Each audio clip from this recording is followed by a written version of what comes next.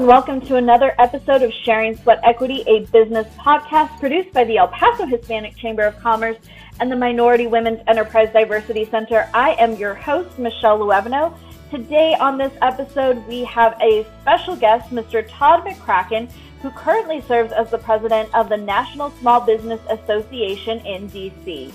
He is joining us to discuss issues impacting businesses at the legislative level in regards to COVID-19 and what we can look like in terms of economic recovery in the future. Of course, before we get started, I want to give a big shout out and thank you to all of our partners. First of all, thank you to Sun Carpets for our gorgeous recording studio. We hope to be back in our recording studio sooner rather than later. And then, of course, we also want to thank Epicenter. If you are looking for commercial real estate in the El Paso area, please give Epicenter a call at 915-532-3456. They have locations all over town to suit your needs. So without further ado, let's go ahead and talk with Todd McCracken, president of the National Small Business Association, about legislation impacting businesses during this COVID-19 crisis. So a little bit of background about Mr. Todd McCracken. He currently serves as the president of the National Small Business Association, directing all activities of the advocacy-oriented association. Mr. McCracken became president of NSBA in 1997. He started with the association in 1988, previously serving as vice president of government affairs. Mr. McCracken represents NSBA before the U.S. Congress and a myriad of other settings. As director of its governmental affairs arm, Mr. McCracken plays a key role in developing NSBA's policies on issues and the strategies in implementing them. Since coming to the association, Mr. McCracken has testified before Congress numerous times about issues ranging from fundamental health care reform to tax code restructuring. And a little fun fact is that he is from the area. Originally, he is from Alamogordo, New Mexico. I am. It's wonderful to have you. I'm sorry that we couldn't have you in person and then you could have jotted up to your old stomping ground. We should do that sometime because I'm there all the time because my family still lives in southern New Mexico for the most part, so I'm back in that part of the world all the time, flying into the airport there in El Paso. And I went to college in Texas too, in San Antonio. So it is like coming to me. So it's great to speak with you all today. It's great to be here. I've admired the work of the El Paso Hispanic Chamber for many years, and their trips coming to Washington and seeing the programs they do for the constituents back there in El Paso. It's a great organization. I'm really happy to participate. Well, thank you so much for those kind words. We would love to have you come and see our new physical center once, once we get back to whatever the new normal is going to be, once COVID-19 kind of dies down a little bit. We won't hold it against you that you didn't go to UTEP and you went to San Antonio instead. We'll go ahead and forgive you for that one. So I want to go ahead and kick off our conversation by talking a little bit about some of the things that have been going on in the past couple of weeks. Everything has been moving really quickly. We all know that things are changing and evolving rapidly. So before Memorial Day, the Treasury Department issued rules and guidance for the PPP loan forgiveness program. But the House recently passed a different bill, the Paycheck Protection Program Flexibility Act. So what are really the key differences between those two forgiveness programs or guidelines? Well, we are pleased that the Treasury and SBA finally put out the forgiveness guidance because that was really lacking because a lot of companies had their loan for weeks and still didn't know exactly what the rules were going to be to get forgiveness. Mm-hmm. So that helped give some surety, but still the rules didn't give enough flexibility. We have been advocating to give a lot of flexibility to companies, especially around when the 8-week period would begin, because as you know, you can only seek forgiveness for expenses for 8 weeks following when you receive the loan. We had suggested that maybe the 8-week period could start at some other time other than when the loan was received because business conditions are so different. And the only flexibility they gave in there was to allow it to start on the next payroll date, the beginning of the next payroll period following receipt of the loan. But that was it. And the bill that passed the House, and a similar bill I think is about to pass the Senate, which allows a lot more flexibility, not necessarily when the time frame starts, but how long it can run. So the House bill allowed it to go 24 weeks. I think the Senate bill is going to do 16 weeks. So they have a lot longer period of time to see those expenses come in that they can seek forgiveness for. The other thing we've been advocating for that they did not change in the guidance was to loosen up on the rule that at least 75% of your expenses that are forgiven had to be for payroll expenses. And realizing that a lot of companies have very steep expenses, especially in rent and other things, that are a significant portion of their expenses, especially now, because if they're not fully operational, some of those fixed costs are still there. So that 75% threshold was difficult for some companies, and we've advocated for some flexibility there that the Treasury and SBA did not provide in their guidance. But the bill that's passed going through Congress, I think, is going to lower that 75% number to 60%. So those are the two big differences from what is on the books now that people are having to live with and what they may get in a couple of weeks. If this makes it through Congress and the president signs it, I think they're going to get an extension of more than 8 weeks, probably 16 weeks, and how long they can use expenses, and then a 60% threshold minimum for payroll expenses forgiveness, not 75. So you mentioned the Senate bill and changing that 24 weeks to potentially 16 weeks. So is that really the main key difference in terms of the legislation making its way through the Senate and the House, or are there some other key differences as well? It is the significant difference. And House leaders have intimated that they would accept the 16-week rule that the Senate is proposing. So it looks likely that the Senate is going to pass a slightly different version of the bill than the House passed, probably this week, and then the House will just take up the Senate bill without having to go into a negotiation between the two, and then they'll just pass the Senate's version on their own, and they can go to the president for his signature. It may not happen that way. You know, weird politics get in the way of these things all the time, especially these days, but that's what I would anticipate will happen. So I want to kind of go back to the Treasury rule for a minute. The Treasury really imposed also what seems to be almost an arbitrary cap in terms of the amount that employees and the self-employed would be able to claim as forgivable. So can you talk to us a little bit about the reasoning behind this cap and if we might see some changes in the legislation? Probably not on that. They imposed a cap. Well, let me back up. The legislation says that payroll expenses for any given employee that are forgiven cannot exceed an annualized rate of $100,000. So if someone makes $120,000, then you have to back off the forgiveness for their payroll to just $100,000. But then for employees, you can add back on top of that wage expense for their various employee benefits. For the owner, you cannot do that. You're capped at $100,000, period, including those expenses, those benefit expenses. The rationale is twofold. One, for the completely self-employed people who don't have anybody else working for them, and may not even have income this year. They've based their forgiveness levels and loan levels, for that matter, based on their 2019 Schedule C, for the most part, profits.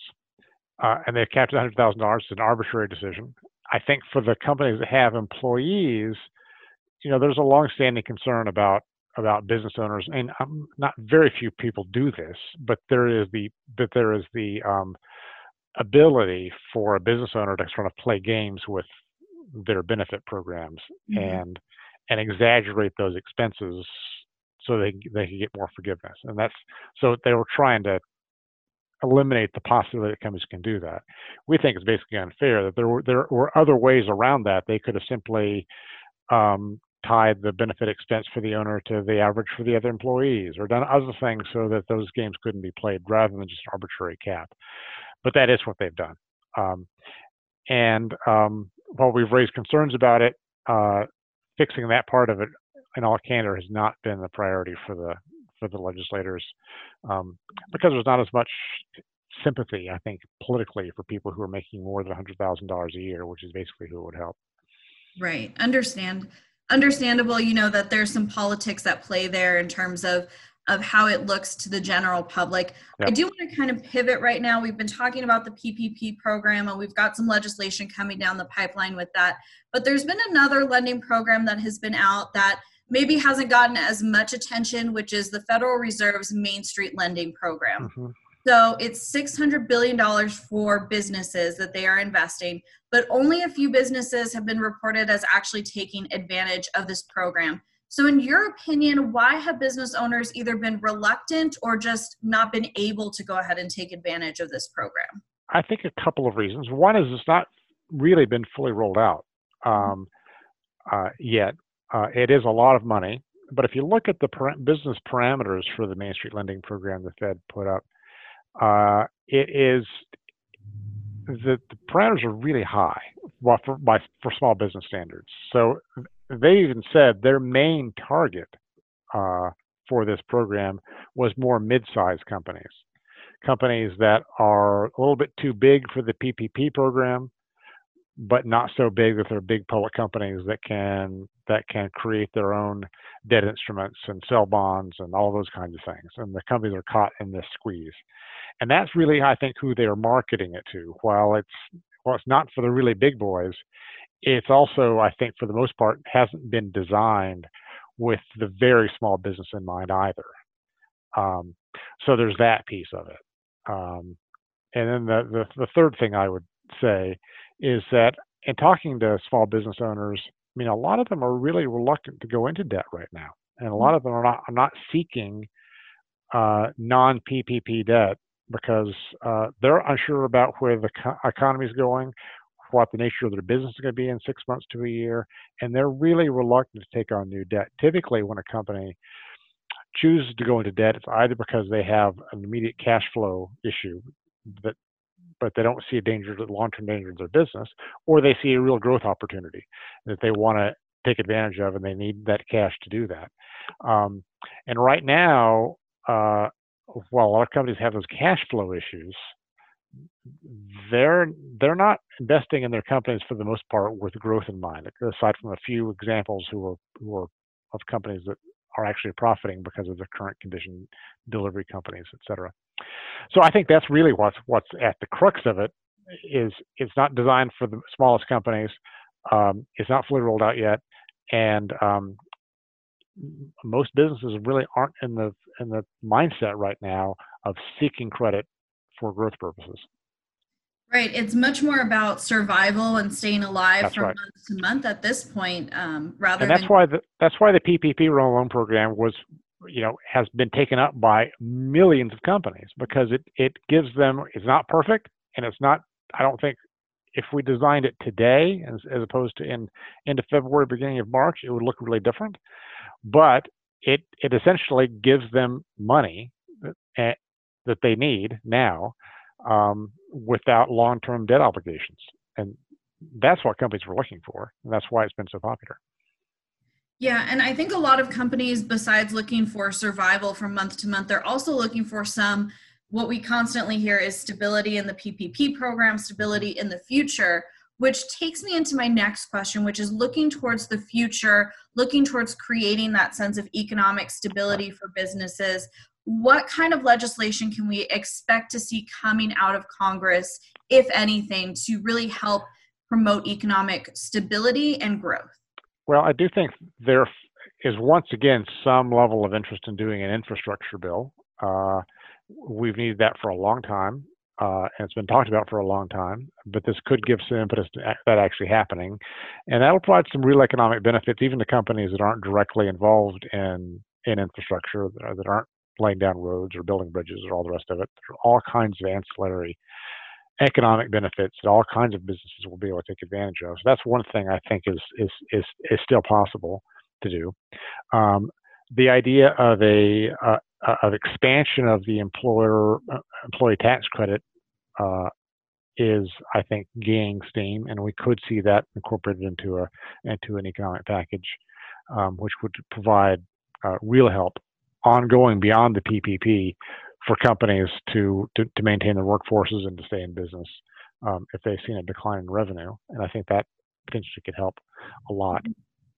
Um, but unfortunately, all of this, I think, is happening in an election year where politicians, they just can't help themselves from trying to score political points, and it is hard to see in all candor a really significant coordinated economic uh,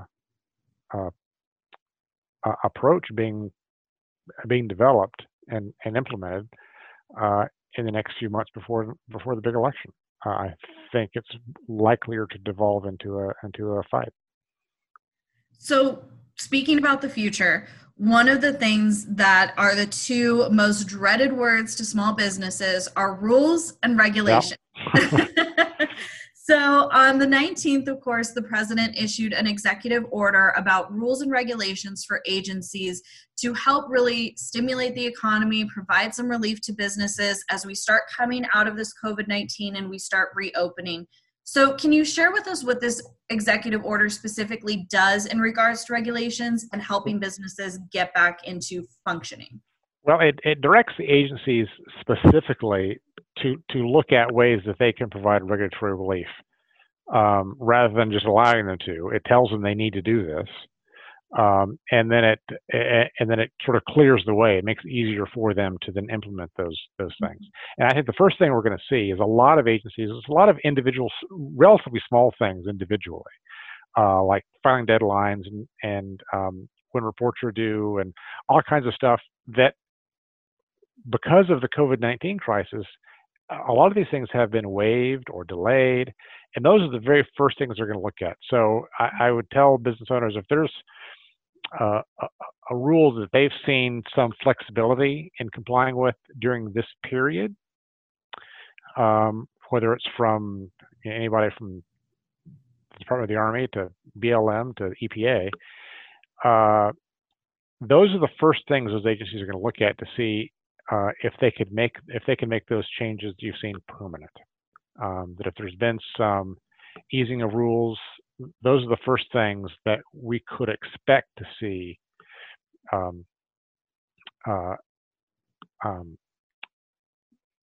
eased and made permanent. That there's I think the thinking that a lot of folks are going to push is that if we could not live with this rule for March, April, May, and June, why do we need it in July, August, and September? And so, and some of them, they'll say, well, we do need that actually, because for instance, we've pushed back the tax filing deadlines. We obviously can't get rid of tax filing deadlines. Well, that's very disappointing news, right? But there are many things that I think the situation, when you they may have seemed necessary, but then when you live without them and the sky doesn't fall, you realize, well, gosh, we should just get rid of this or stop it or make it much simpler and easier. So all of those things, I think, are the ones that are going to go first. But I also think there'll be a much bigger list of proposals that especially specific industries will propose. So I would really suggest to your members, if folks see some regulations that are particularly bothersome, that they think they can see a way this could be fixed, to be made much easier for them to comply with, this really is the time to let their trade associations let us know what they are, because the agencies are going to be looking to us here really in the next few weeks to give them that feedback, and it could make real change.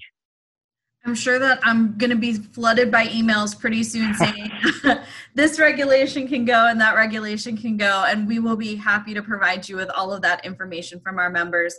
I do want to talk a little bit about some other legislation that has been quite the source of contention among Democrats and Republicans in Congress, and that is the issue of liability protection for businesses. Yeah. So a lot of news organizations are saying the next pandemic that we're going to experience after COVID-19 is a lawsuit pandemic. So can you talk a little bit about that liability protection for businesses? Like, who would qualify under the proposed bill that Senator Cornyn is working on? And is there some kind of compromise that we could see on this issue? I think compromise is possible, perhaps not likely. But I do think we think it's an important thing because companies, often a lot of very good intentioned legislation does wind up creating real headaches for people later on. A really good example of that is the Americans with Disabilities Act. The ADA has cleared the way for all kinds of disabled people to function in the economy and in the communities that they didn't have before. It's done lots of good in the world. But at the same time, it opened the door to lots of frivolous lawsuits for a lot of small companies to face from lawyers who were just kind of looking to make some money, and would visit companies and find very small infractions and threaten to sue them, and basically agree to settle for some amount of money. And basically they're just taking money from small businesses without making a real change in society. And that's what we don't want to see happen here. Is lawyers deciding that, well, we see that you don't have a plexiglass panel in the right place in your store, and therefore we're going to send you a letter and threaten to take you to court unless you send us $5,000. And we definitely could see that happen. So we do think that some protections for companies that follow some simple guidelines is definitely in place.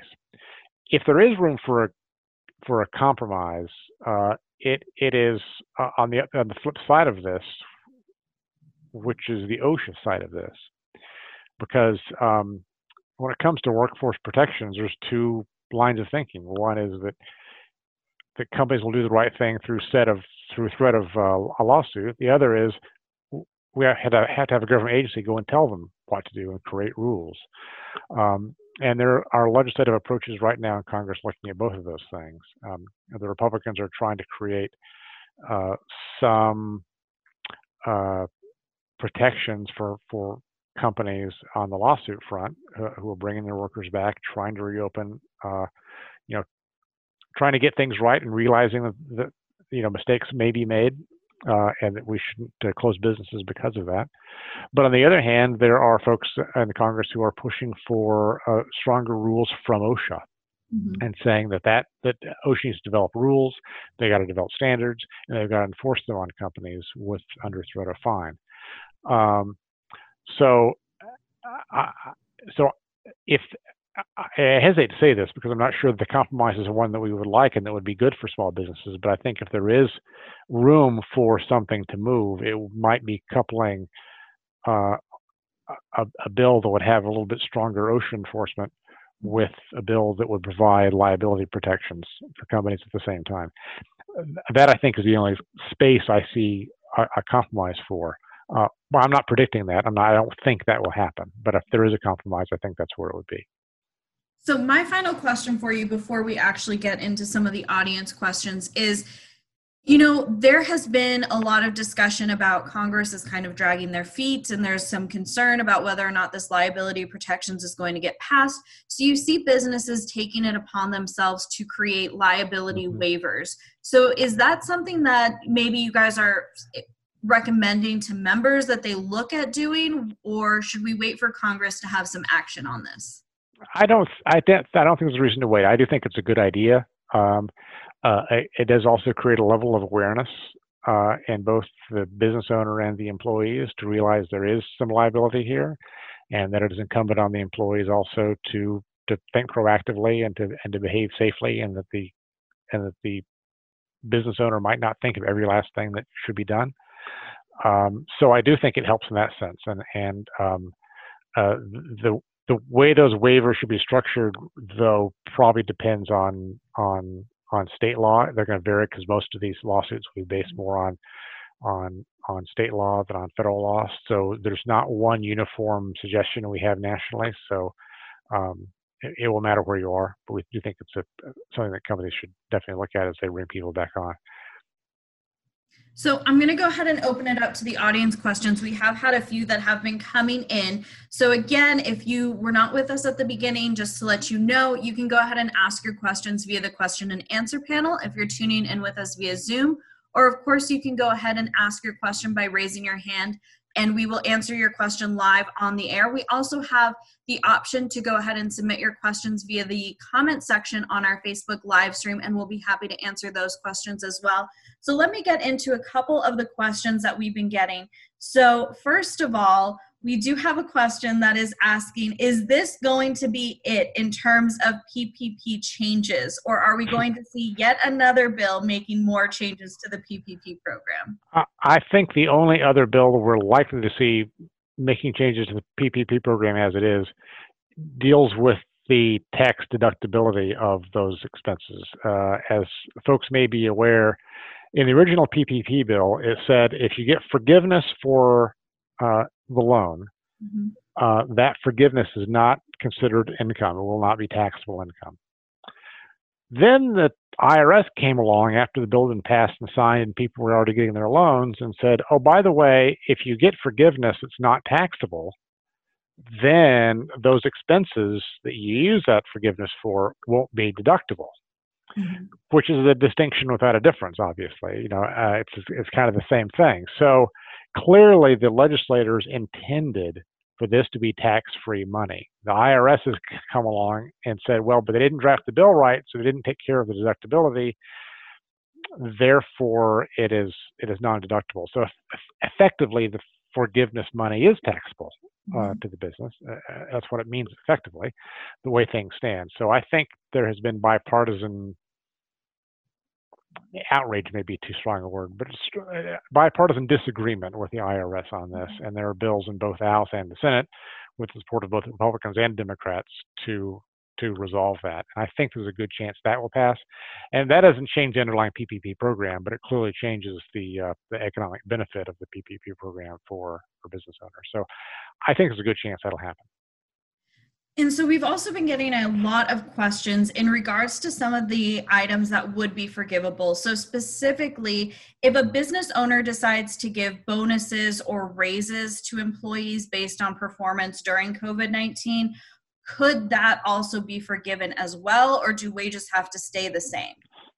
Yeah, generally speaking, those can be forgiven as well. I think there would be a standard if there was some enormous or disproportionate bonus that looked suspicious. It might get looked at and disallowed, but in the main, those things are allowable, and you don't have to pay people less than last year. Now, obviously, you cannot get more forgiveness than you got in a loan, so there is that cap, right? So, I mean, your initial loan was essentially based on your average payroll for last year at times basically 10 weeks of average payroll from 2019. A few exceptions to that, depending on exceptions to the company, but generally speaking, that's the rule. So that's the limit on how you can get forgiven anyway. So it comes with a sort of an automatic regulator anyway. So, but yes, they can.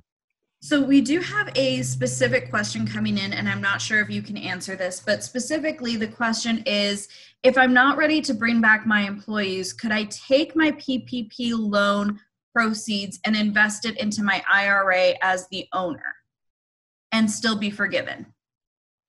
No. Basically, basically no. Yeah, they have to use the money for those payroll expenses and or other allowable expenses. So it is what, and that's why we're looking for this flexibility, so that we want the businesses to succeed, not just bring people back for a little bit because the PPP forgiveness tells them they have to get the forgiveness and then have to let them go all over again and still fail as businesses and still have unemployed people. That wasn't the point of the program. So it's just that the economic conditions have changed. I mean, people really thought in February and early March, when this was designed, that we would have to close the economy for a bit and then we'd reopen and everything would be fine. That has proven to be a naive and inaccurate view of what's happened.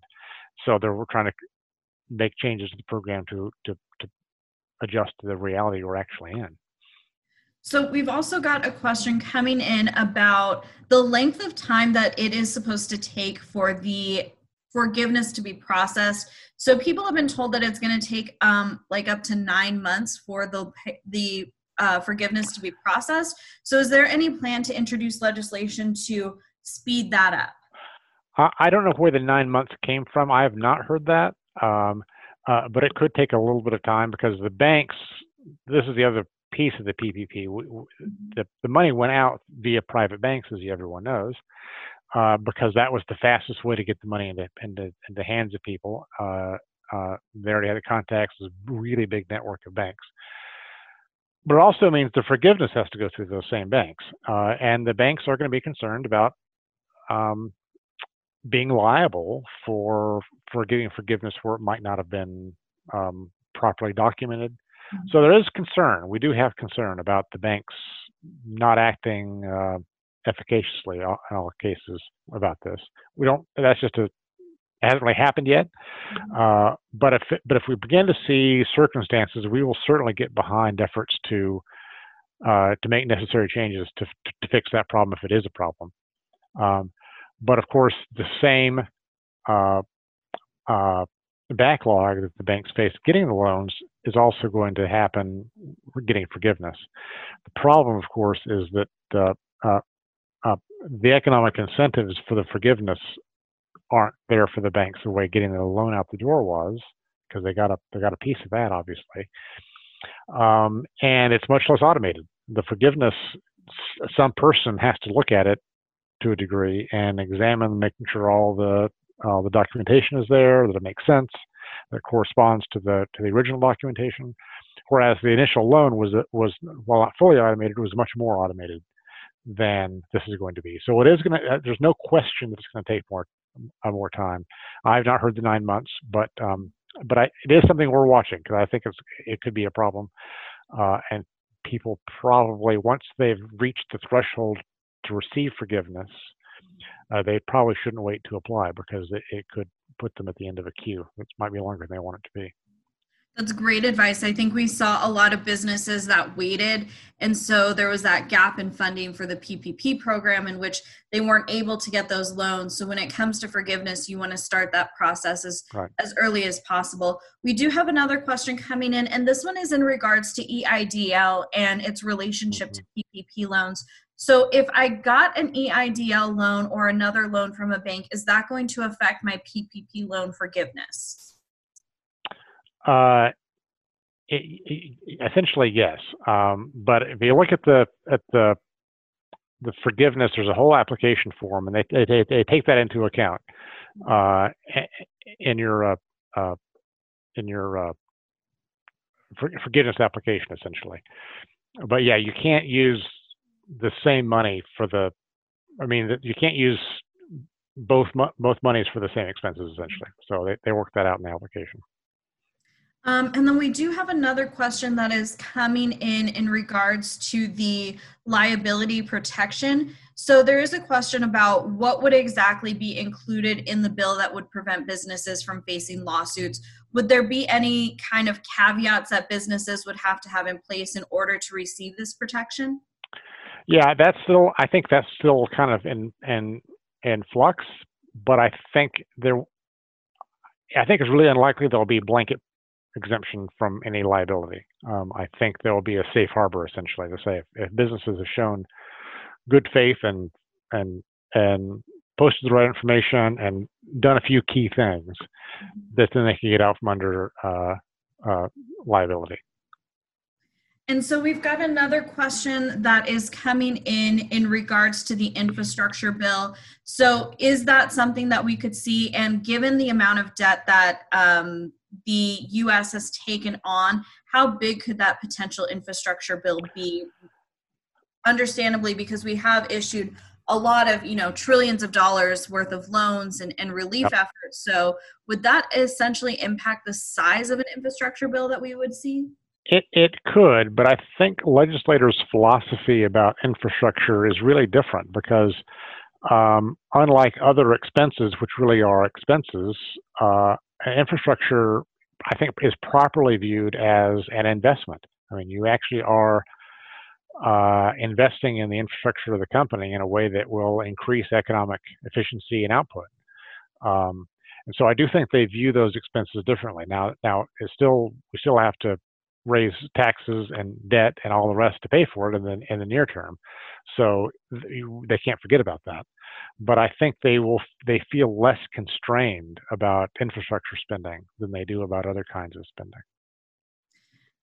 Also, we've got another question looking towards the future, asking about if Congress is making plans for a possible resurgence of COVID-19 in the fall. I think it's something we've heard a lot of discussion about. And so I think people are already wondering, am I going to have PPP funds and EIDL funds available, if there was a resurgence in this? I think making plans is too generous a way to say what Congress is up to, but but I do think in all seriousness, leaders are thinking about that and what would be the right response and trying to take in the lessons of this PPP program, which has, while helped a lot of people get through this period, has not been without its issues and problems and design challenges. So they're trying to think about, well, what would that look like in the future? And we're looking for input also from businesses that we can pass on to legislators when they ask us these questions. I mean, for instance, if there's another outbreak in the fall and there's another round of this aid, does it matter whether a company received PPP before? I mean, should companies that didn't receive anything be first in line? Or should it matter at all? Should it matter if the need of the company? So that's the kind of things they're thinking about, but saying they have a plan, I'm not sure they're quite there yet. Well, hopefully we'll see the outlines of some kind of a plan emerging just in case. We do have another audience question coming in that I actually want to piggyback off of, asking what are you hearing from your members in terms of the impact and their recovery efforts? And I want to ask you as an organization, how are you guys pivoting and dealing with what we're calling a transition to a low-touch economy or a new normal, as other people are calling it? Yeah, we've really been talking to our members about the need for creative networking. I mean, when you look out in this economy right now, and you see all kinds of creative and unexpected endeavors that people are engaged in that this situation has forced them into. Mm-hmm. But a lot of that creativity does suggest other paths for the future as well, not just a temporary make work thing, but I think it's opened up new lines of potential commerce in the future. The way companies are partnering, non-traditional companies partnering with each other, doing different things, utilizing each other's resources that have been idled for different reasons.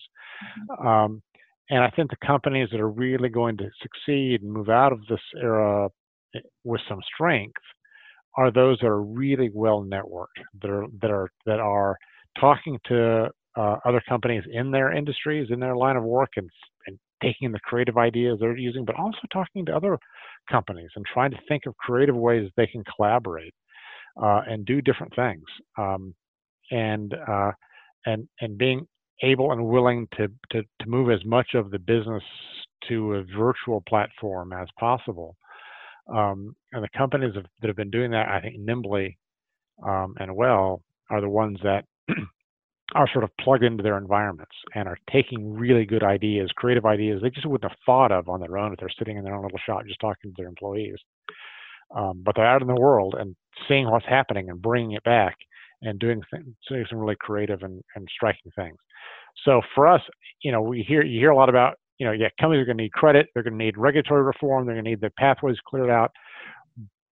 But the world is never going to be what it was before. And so we all have to think about how are we going to move ahead? And I think it's the companies that realize they don't have all the answers and they've got to reach out into the world, get it plugged into organizations, begin networking, and really talk and listen to what other people are doing that are going to succeed. And so that's really sort of our overriding message to people right now, that kind of, networking, I guess, for lack of a better word, is more important than ever right now. And I think, if there is a silver lining in this situation, it's, necessity is the mother of invention. And so all of these businesses have really been stretched in terms of their creativity, but you see some amazing things, amazing transitions coming out of these businesses. And it's very inspiring to see them meeting and rising to this challenge. We do have another question coming in for you that I'm sure that you're getting from a lot of chambers of commerce. So what about 501c6 organizations like chambers? Oh my goodness. Are we going to see some kind of relief for them, some kind of addition and allowing them to apply for certain loans? I would have thought so, but I'm less optimistic. I mean, as your listeners may know, 501c6 organizations, which basically are trade associations, trade and professional associations, were pretty much the only kind of businesses that were excluded from the PPP program. So 501c3s, which are what we think of traditionally as charitable nonprofits, they were included. All for-profit businesses were included. But 501c6s specifically were excluded. And a lot of, especially small chambers around the country, who serve small businesses that aren't able to pay their dues right now are just really struggling. And we've thought it was completely appropriate that they should be able to access these funds as well. Otherwise, I think a lot of small companies are going to wake up when this is all over with and realize they're vital support organizations that are providing the kind of networking and advice and counseling that they've come to depend on will be gone, and they have to recreate them from whole cloth again, and that won't help our economy grow at all. So anyway, we have definitely advocated for the 501c6s to be included. A few weeks ago, I would have thought they would have been in a new round of the bill that we're about to see, but I don't think they will be. So what is the reasoning behind that kind of locking out of 501c6s? Is there kind of this assumption that they're all just lobbying organizations? And yes. What is that the general sentiment? It's essentially a CYA attitude. They're worried there'll be some organization that's going to get some money, and they'll be on the Hill lobbying, and they'll get bad publicity because the organization got a federal handout, and here they are lobbying Congress. Mm-hmm. When in reality, the vast majority of these little organizations have nothing to do with lobbying. Right. And we've advocated that they specifically exclude lobbying expenses from the forgiveness if this were passed. That there are ways to deal with that question. Meanwhile, you can say the same thing about 501c3s, which are eligible, and yes, that includes a lot of completely non-political organizations that do good works in their communities.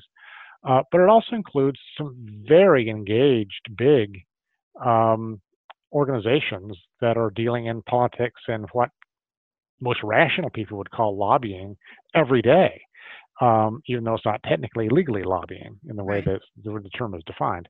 And they can get and have gotten millions of dollars in PPP funds, but a small little chamber of commerce cannot. And that strikes me as fundamentally unfair.